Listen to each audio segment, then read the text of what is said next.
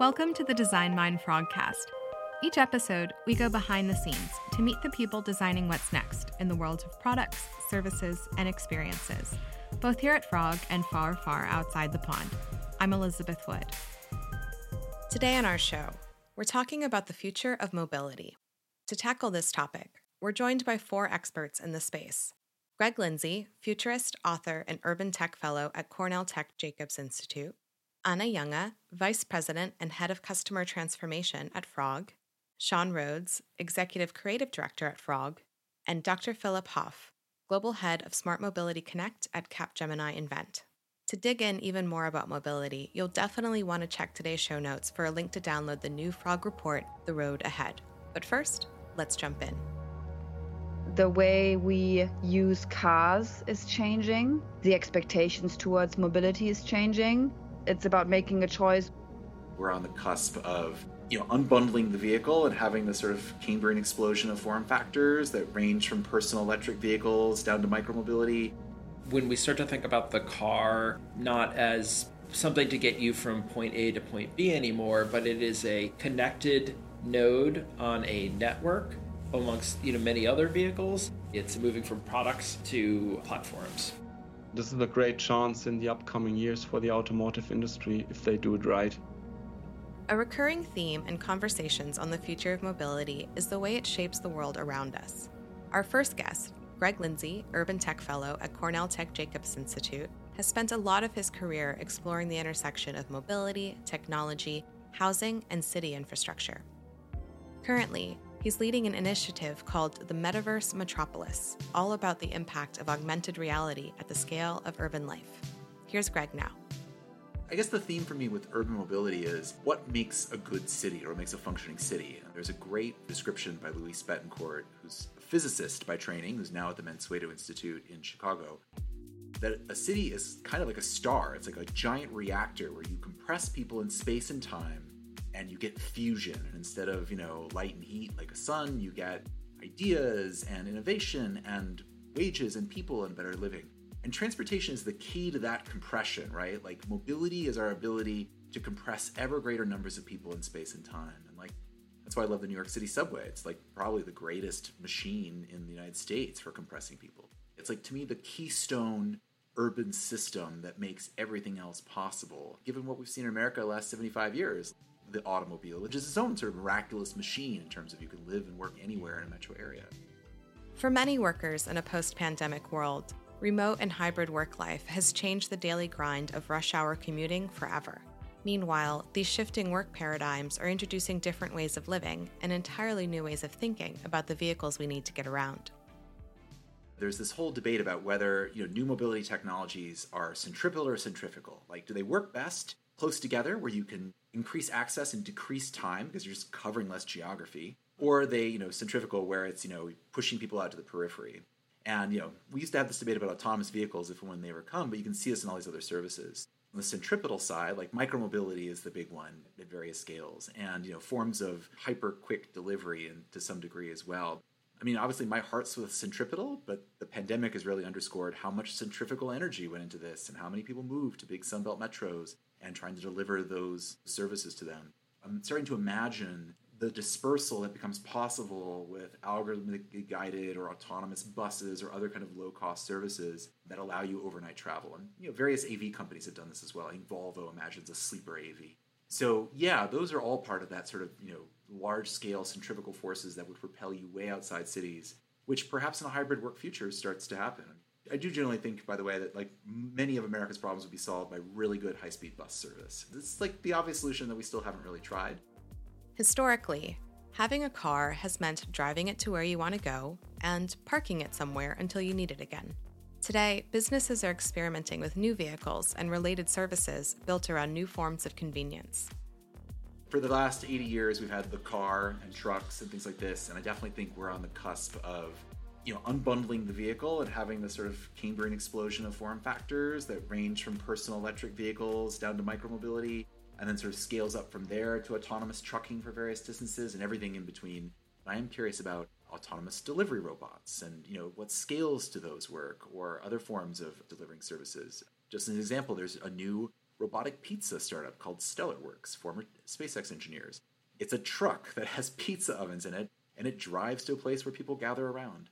I guess I bring this up because I guess if I had to guess on dominant urban form post-pandemic or where these contradictions come to play, it's going to be in the sort of next generation of these new walkable enclaves out in the exurbs of major American metros, like, McKinney, Texas, and Frisco, and, Alpharetta, Georgia, and some of these other places where, people want to go to a place where they can walk and be close together, but they also want to drive home, and that's very American. So we'll see how those sort of play out. Micromobility on the ground when you're in there, and then maybe it's a car that you're driving home, and then those services delivered to you. I've seen pandemic pressure cause a lot of this to happen. We went from delivery robots to autonomous stores.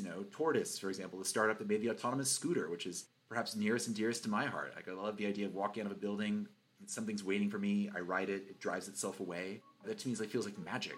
But they've also now have little robots where you can tap a credit card and purchase things, and that will start to scale in complexity in all sorts of ways. Another major conversation in the future of mobility involves the potential rollout of autonomous vehicles. Greg shares why there's reason to think AVs are about a lot more than self-driving cars. It feels like we've entered autonomy winter, and to see a figure like Anthony Lewandowski having shifted completely out of autonomous passenger vehicles to just doing autonomous, heavy-duty construction equipment, which I think is smart. If I had a startup, which I definitely do not, I would be focusing on the lowest of the lowest hanging fruit, which would be those extreme edge case industrial uses. Which is also why I think, autonomous delivery with the cheapest manner possible is probably a better bet than anything carrying passengers. I like to say we'll have autonomous everything before we'll have autonomous vehicles. Self-driving cars is the horseless carriage of autonomy, this sort of carried over use case. It's really going to be about just sort of low-cost urban robotics fulfilling a lot of functions. And, that we already see. There's robot guards, which, outside various office buildings. We can start to see other forms of urban robotics come into play well before we entrust our loved ones inside of an autonomous vehicle. I guess what I would say comes back to mobility, urban mobility is a public good. Again, it underscores all models of real estate, what makes real estate valuable, and it underscores how cities function. Changing ideas around vehicles also means changing the ways we purchase them. To keep up with customer expectations, traditional dealerships are investing in ways to make purchasing a vehicle a more meaningful, tech-enabled experience. I remember several years ago, I was interviewing Scott Keogh, who was then running Audi of America and then Volkswagen of America, and now he's left to run their break-off business, their new electric SUV. So I remember talking to Scott about this on stage for Fast Company, and he admitted the time when I was talking about data and subscription models. First, he admitted that we're a strange business where we sell you an asset for $80,000 and you drive away, we never hear from you again. Crazy in today's age. I think I'm very interested, having spoken to those dealers, about the long-term transformation of dealerships into white glove service and handling that as a customer-facing interface, however they evolve, versus sales dealerships and handling repairs. Given the longer-term, lower TCO of these kinds of vehicles, it's a very different proposition. So it'll be very interesting to sort of see. And again, we've seen Ford and also Buick and some of the GM brands telling their dealerships point blank, spend millions of dollars on upgrades, on charging, or you're done. That kind of rebellion against the dealership network is very interesting because they realize they need to have that experience. Of course, the reach of mobility businesses goes much further than the automotive space. Greg shares how industry disruption is already coming from unlikely places. The most fascinating mobility companies in the world have got to be the Asian super apps, which have taken everything we know of in North America, like Uber and Lyft, and just turbocharged it, right? It's studying Gojek up close out of Indonesia, which is now part of GoTo, where they merged with Tokopedia.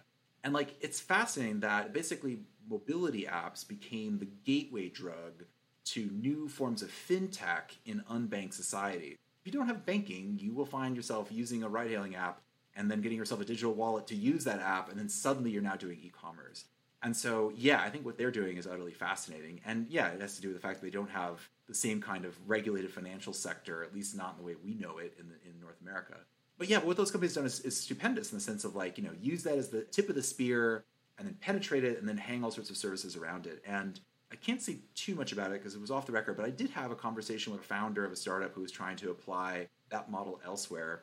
And a couple of things stood out. And this is sort of what Uber did. To lend people vehicles, electric motorcycles or trikes, they had to build their own proprietary credit scores. So using fintech to build private credit scores, which good and bad, I hope that model is transparent. We understand how that works.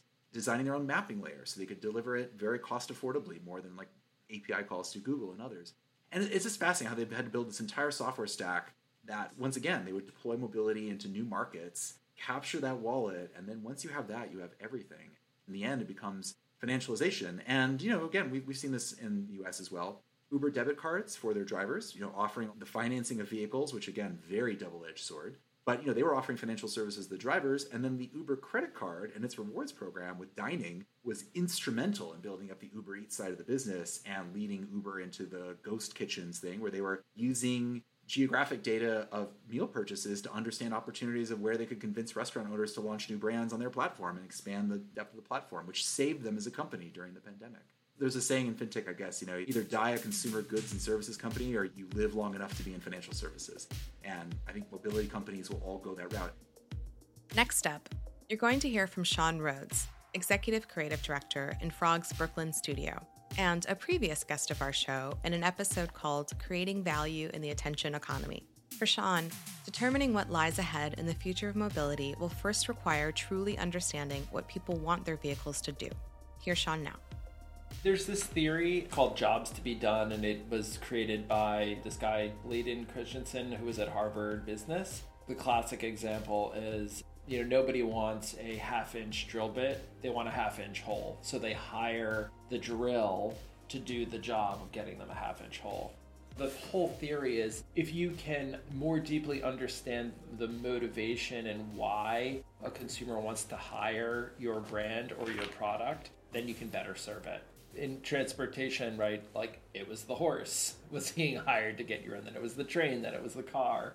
Oftentimes when we're kind of in a moment of technology change or cultural change, I think the lens of jobs to be done is really kind of useful because the technology changes, but the underlying job doesn't. The reason why we hire vehicles is to get us or things from point A to point B. But inside the vehicle, we have a stereo. We've got, headrests with entertainment in them. We've got massaging seats. We have all these other things in the vehicle that we've put in there 5 or 6 years ago. A big stat was the reason why someone would buy one car over the other is how it would integrate with like their iPod or their smartphone. Right. So it kind of turns that on its ear of like, yeah, we're in a car to get from point A to point B, but what's driving our preference, what's driving our decisions, we're hiring or buying that car for a totally different set of reasons.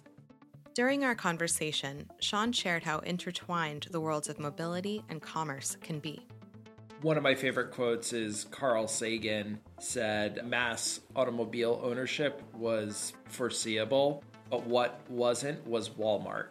And I think the implication is, as Americans were starting to be able to buy vehicles and major highways were being created to get people in and out of cities, it gave birth to a different type of commerce, which led to Walmart, big box stores, things like that, and dramatically reshaped the context of suburban living. And I think where we're at now with connected vehicles is analogous. I think we're kind of getting to a similar point with software, where software has been in pockets of our lives for a long time, but increasingly getting more and more integrated into all facets of the world. It's this idea of software eating the world that's getting into absolutely everything. It's similar to the automobile in the 50s, where it's becoming structurally embedded in society. Modern connected vehicles have 300 sensors on them of all different types and shapes.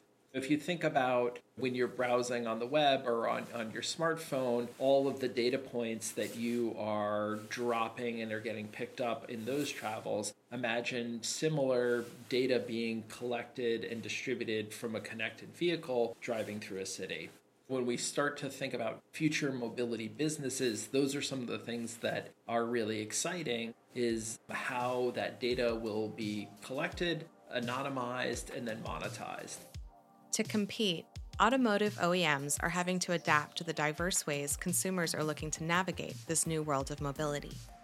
I think that typically what many OEMs have done in terms of customer experiences, they've made the vehicle, they've had a third-party franchisee sell and service the vehicle and manage the majority of the CX. And the reason why that model existed is that CX, the customer experience, wasn't necessarily critical to the OEM success. And I think that's changing. You look at many of the great automobile businesses are actually moving to a more vertically integrated model. Polestar, for instance, is a spin-off of Volvo, their electronic vehicle business, and they're kind of hanging their hat on three big things. One is their design-forward business. They really have an incredible product. Their chief executive officer is actually a former car designer and has like a very passionate view. So they're hanging their hats on design. They have a very direct environmental message. And I think they also creating what they call spaces is a reimagining of a retail location to have a more direct relationship with consumer. And I think many of the more progressive OEMs are realizing that CX is a critical differentiator. And the way that I'm talking about CX is like kind of everything almost outside of the vehicle, outside of driving. It's your purchase, it's your servicing, maybe it's some of the connected services in the vehicle, but really kind of everything that a driver, owner, passenger does that isn't related to driving. I think that it's really becoming a critical differentiator in the space, and a lot of OEMs, because they have franchises, because they have these relationships, find it hard to effectively deliver great CX that many consumers are expecting today and are figuring out ways to change that and manage that. From emerging tech to rising expectations, Sean shares why the entire automotive customer journey is now a testing ground for new ideas and processes. I think mobility companies or anybody playing in the mobility game should be really thinking about, there's a big shift. And I think the shift is, in the old world, vehicles were created in a factory and then they were sent to a dealer and they were sent to the consumer or whoever was buying them. And it was a product, but it kind of moved in a very linear fashion from, production, manufacturing into use. I think the future of mobility is going to be really different. I think the organizations that are going to create the most value, it'll be more of a platform business where they are orchestrating amongst a lot of different types of companies, and those that can match the right people and services and products and connections will benefit the most. We're going to take a short break.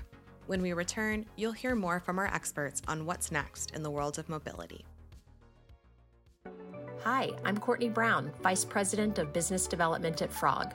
This year, Frog is proud to be the exclusive sponsor of the Design Track at South by Southwest 2023 in Austin, Texas. We hope you'll join us to learn more about how designers, developers, artists, and creatives are building the world around us with purposeful intent and what it takes to embrace the power of provocation. We hope to see you at South by this year, and especially the Design Track, which is happening March 10th through the 14th. Now back to our show. Our next guest, Anna Junge, is Vice President and Head of Customer Transformation at Frog, part of Capgemini Invent. With a focus on automotive, Anna deals with cross-industry topics, including customer experience, customer relationship management, direct-to-consumer models, and customer loyalty. Here's Anna now.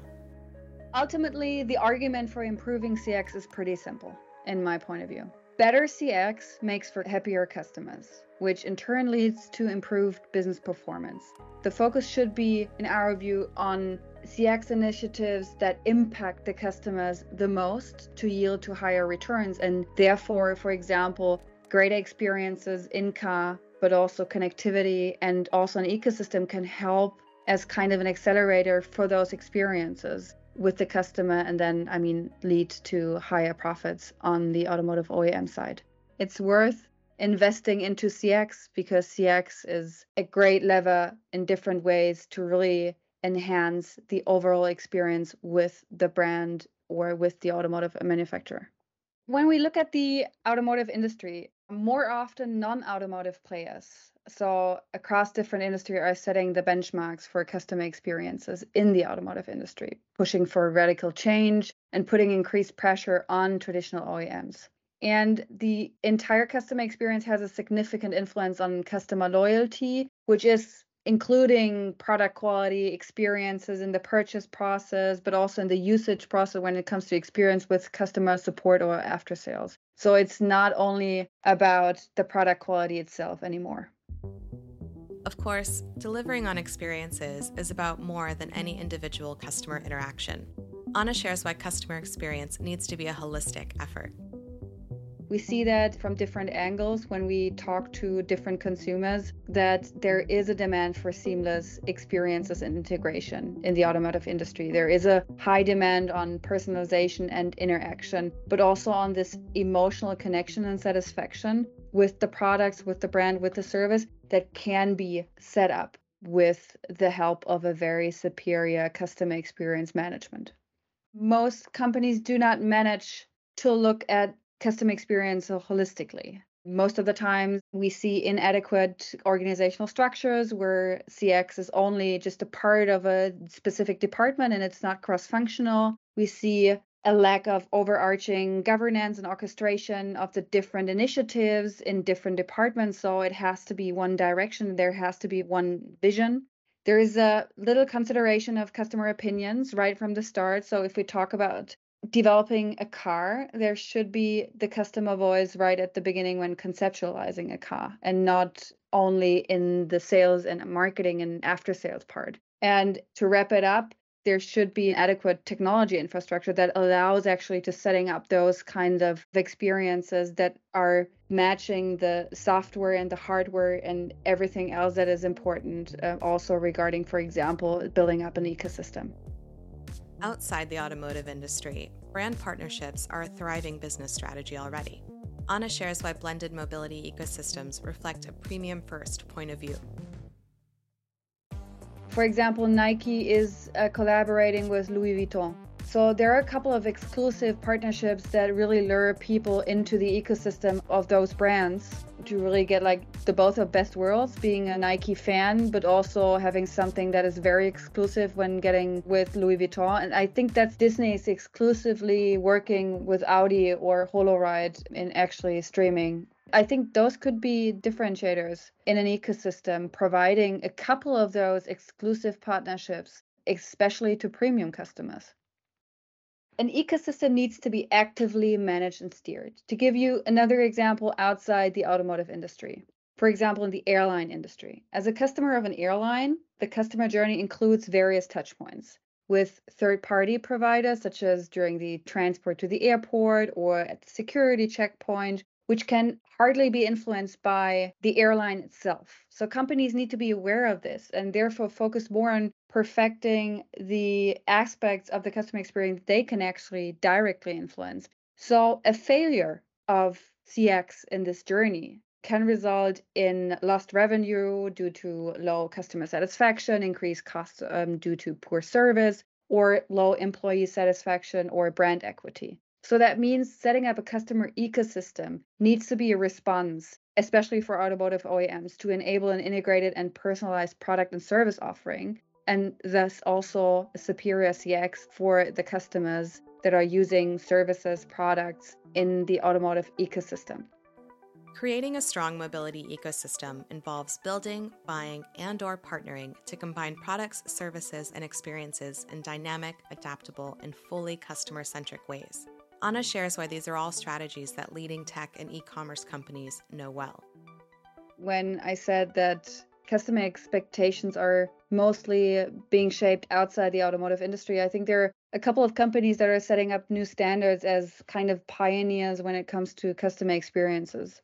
Just to name a few, Apple, for example, I think it's the most used example because they are very strong overall when it comes to product and service portfolio. But there is also like the big e-commerce providers, Alibaba, Amazon, that provide like a huge e-commerce platform that is shaping the portfolio for every other e-commerce provider because it combines the data analytics part and combines the personalization part based on what you've bought and where you're interested in. And then you have examples like Nike or NIO. So it's a sports example, but also an automotive example with NIO that really dive deeper into that community approach and really thrive on it because they're really engaging people onto the platform, Burberry is a great example when it comes to creating emotion, customer relationship management, and also Spotify. They're very personalized. I mean, all the playlists that are being set up for you based on your taste. So I think that what's really important here is, what do all those companies have in common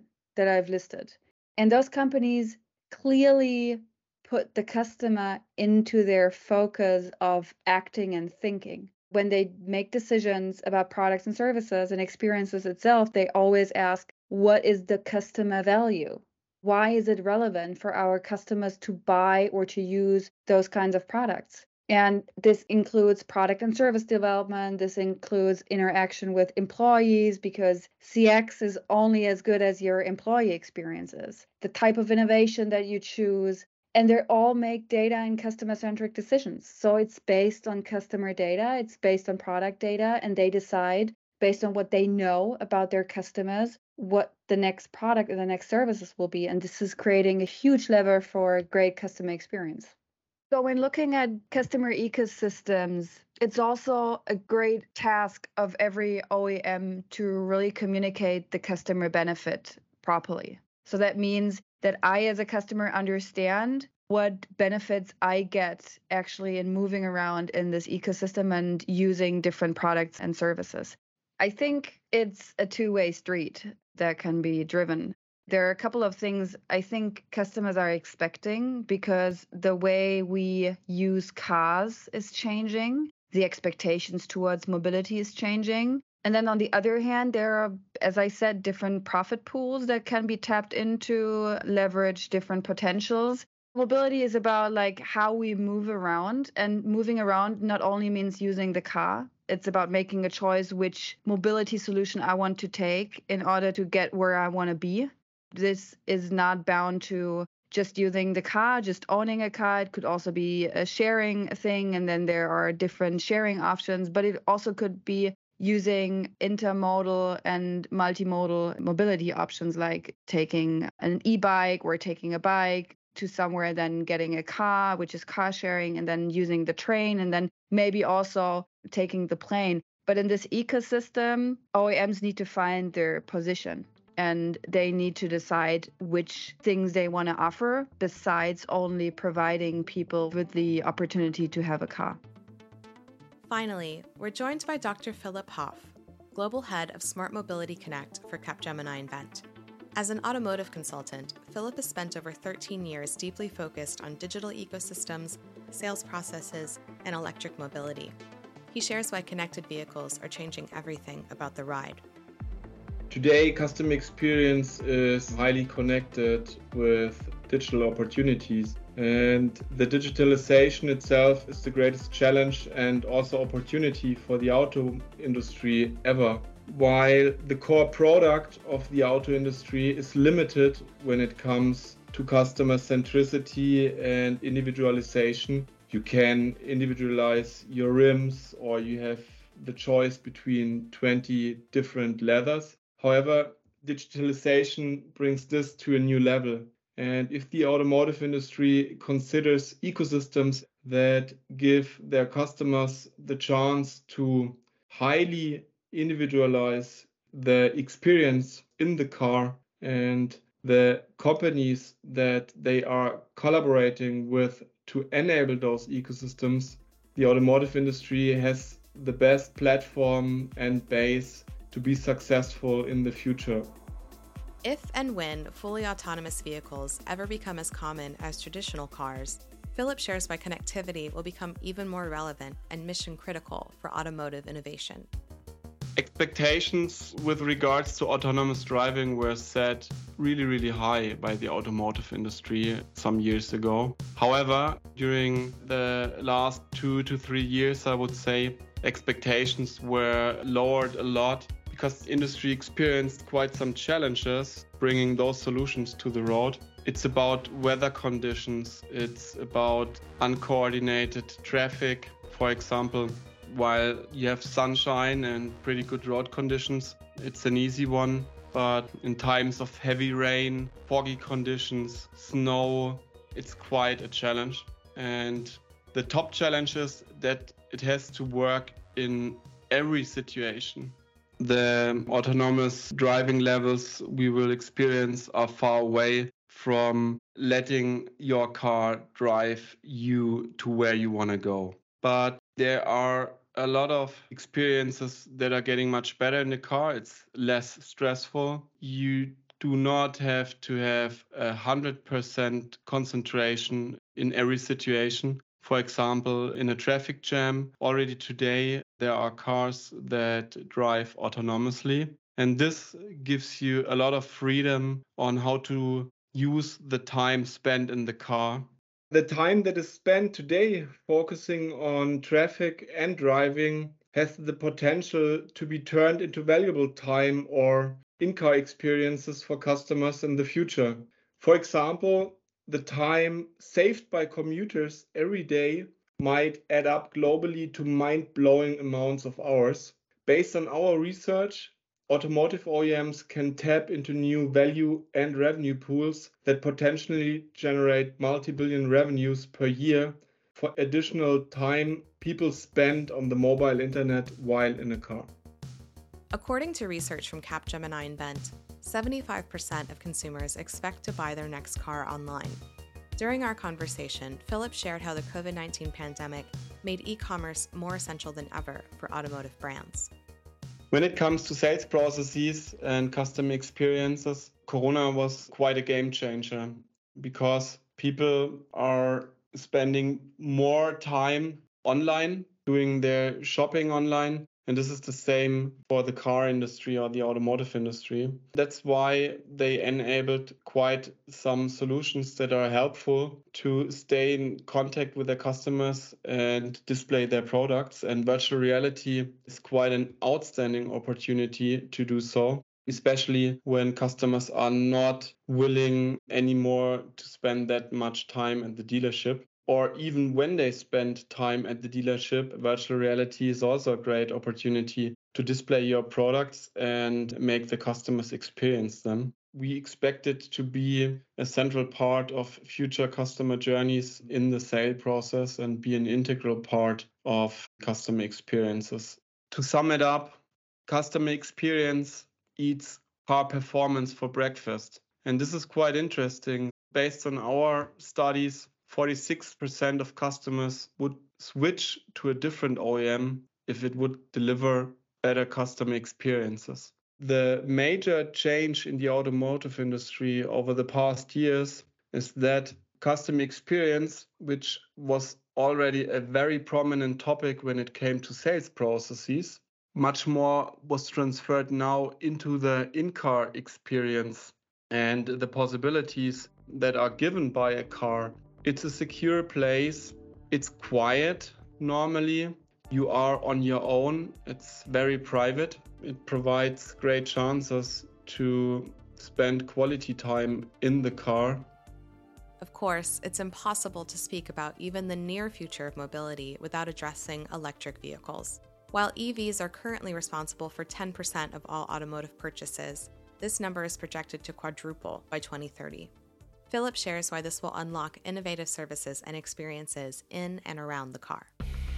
One great example of disruption within the automotive industry is for sure refueling versus charging. The change from refueling an internal combustion engine to charging an EV is still a major challenge for the industry. And from the customer perspective, charging station availability and charging time are of greatest importance, of course. And while the availability of charging stations has already increased due to the expansion of the general charging infrastructure, there is still a potential undersupply projected when comparing the uptake of EVs. But overall, charging a car can be much more convenient than refueling it. I would like to give you an example that perfectly showcases what customers really want. Based on the research we did for our latest Charging as a Service study with more than 1,800 participants, we found out that more than 70% of EV drivers are willing to wait longer at a charging station till their car is recharged if they get offered, for example, relevant in-car experiences like entertainment options, gaming options, options to read the latest news or to work in the car. More quality time in the vehicle could lead to better quality relationships between customer and brand, so long as automotive companies are able to deliver on the connected infrastructure and personalized interactions required. There are quite some opportunities to deepen relationships with customers, first of all, and that's where they are all doing quite a good job in the meantime, is customer relationship management, to get to know your customer and to deal with customer data. Because this is the base to offer proper solutions, for example, connectivity solutions in the car. Based on our research, only 43% of drivers are currently satisfied with the connectivity services they are provided in their cars today. And there are big chances for automotive players. Customer loyalty increases up to 17% by improving experiences during the pre-sales phase, the sales and the after-sales phase. So there's a lot of potential in the, I would say, traditional automotive sales process. As soon as you switch to absolute and pure customer-centric, each and every decision that is taken improves your mobility ecosystem, because then you have an eye on what's relevant for your customers from getting to A to B, and not to optimize only your own product to provide mobility. And I think this process is ongoing in the industry, will take some more years. Not surprisingly, Apple delivers a primary example of a strong ecosystem that helps to better understand what successful ecosystems for automotive OEMs are about. The number of native apps by Apple are around 40, and the total number of apps available in the Apple App Store are 1.6 million. So the main principle that needs to be adapted by automotive OEMs is that ecosystems are strong because of providing users the choice to select the right service according to their individual needs. For Philip, being able to succeed in this new automotive landscape means understanding one thing. Ultimately, the future of mobility is a matter of choice. From my perspective, when it comes to mobility, choice is key. And the automotive industry has to ensure to be a relevant part of customers' mobility choices today and in the future. And this is quite challenging because mobility patterns of customers are very diverse, depending on which area you live on this planet, in an urban area, rural area, somewhere in between. And across the globe, cars are an integral part of our everyday lives. At the end, it's about choice. And I'm absolutely sure that we will see mobility solutions from automotive players that will define the mobility of the future. This is a great chance in the upcoming years for the automotive industry if they do it right. That's our show. The Design Mind Frogcast was brought to you by Frog, a leading global creative consultancy that is part of Capgemini Invent. Check today's show notes for transcripts and more from our conversation. You'll also find a link to download the full Frog report, The Road Ahead, featuring more from our experts, even more perspectives from frogs across the pond, and an interview with designer and author Thomas Thwaites, all about his ambition to design a truly harmless car. We really want to thank our guests, Greg Lindsay, Sean Rhodes, Anna Junge, and Dr. Philip Hoff, for sharing their insights on the future of mobility. We also want to thank you, dear listener. If you like what you heard, tell your friends, rate and review to help others find us, and be sure to follow us wherever you listen to podcasts. Find lots more to think about from our Global Frog team at frog.co/designmind. That's frog.co. Follow Frog on Twitter at @frogdesign and @frog_design on Instagram. And if you have any thoughts about the show, we'd love to hear from you. Reach out at frog.co/contact. Thanks for listening. Now go make your mark.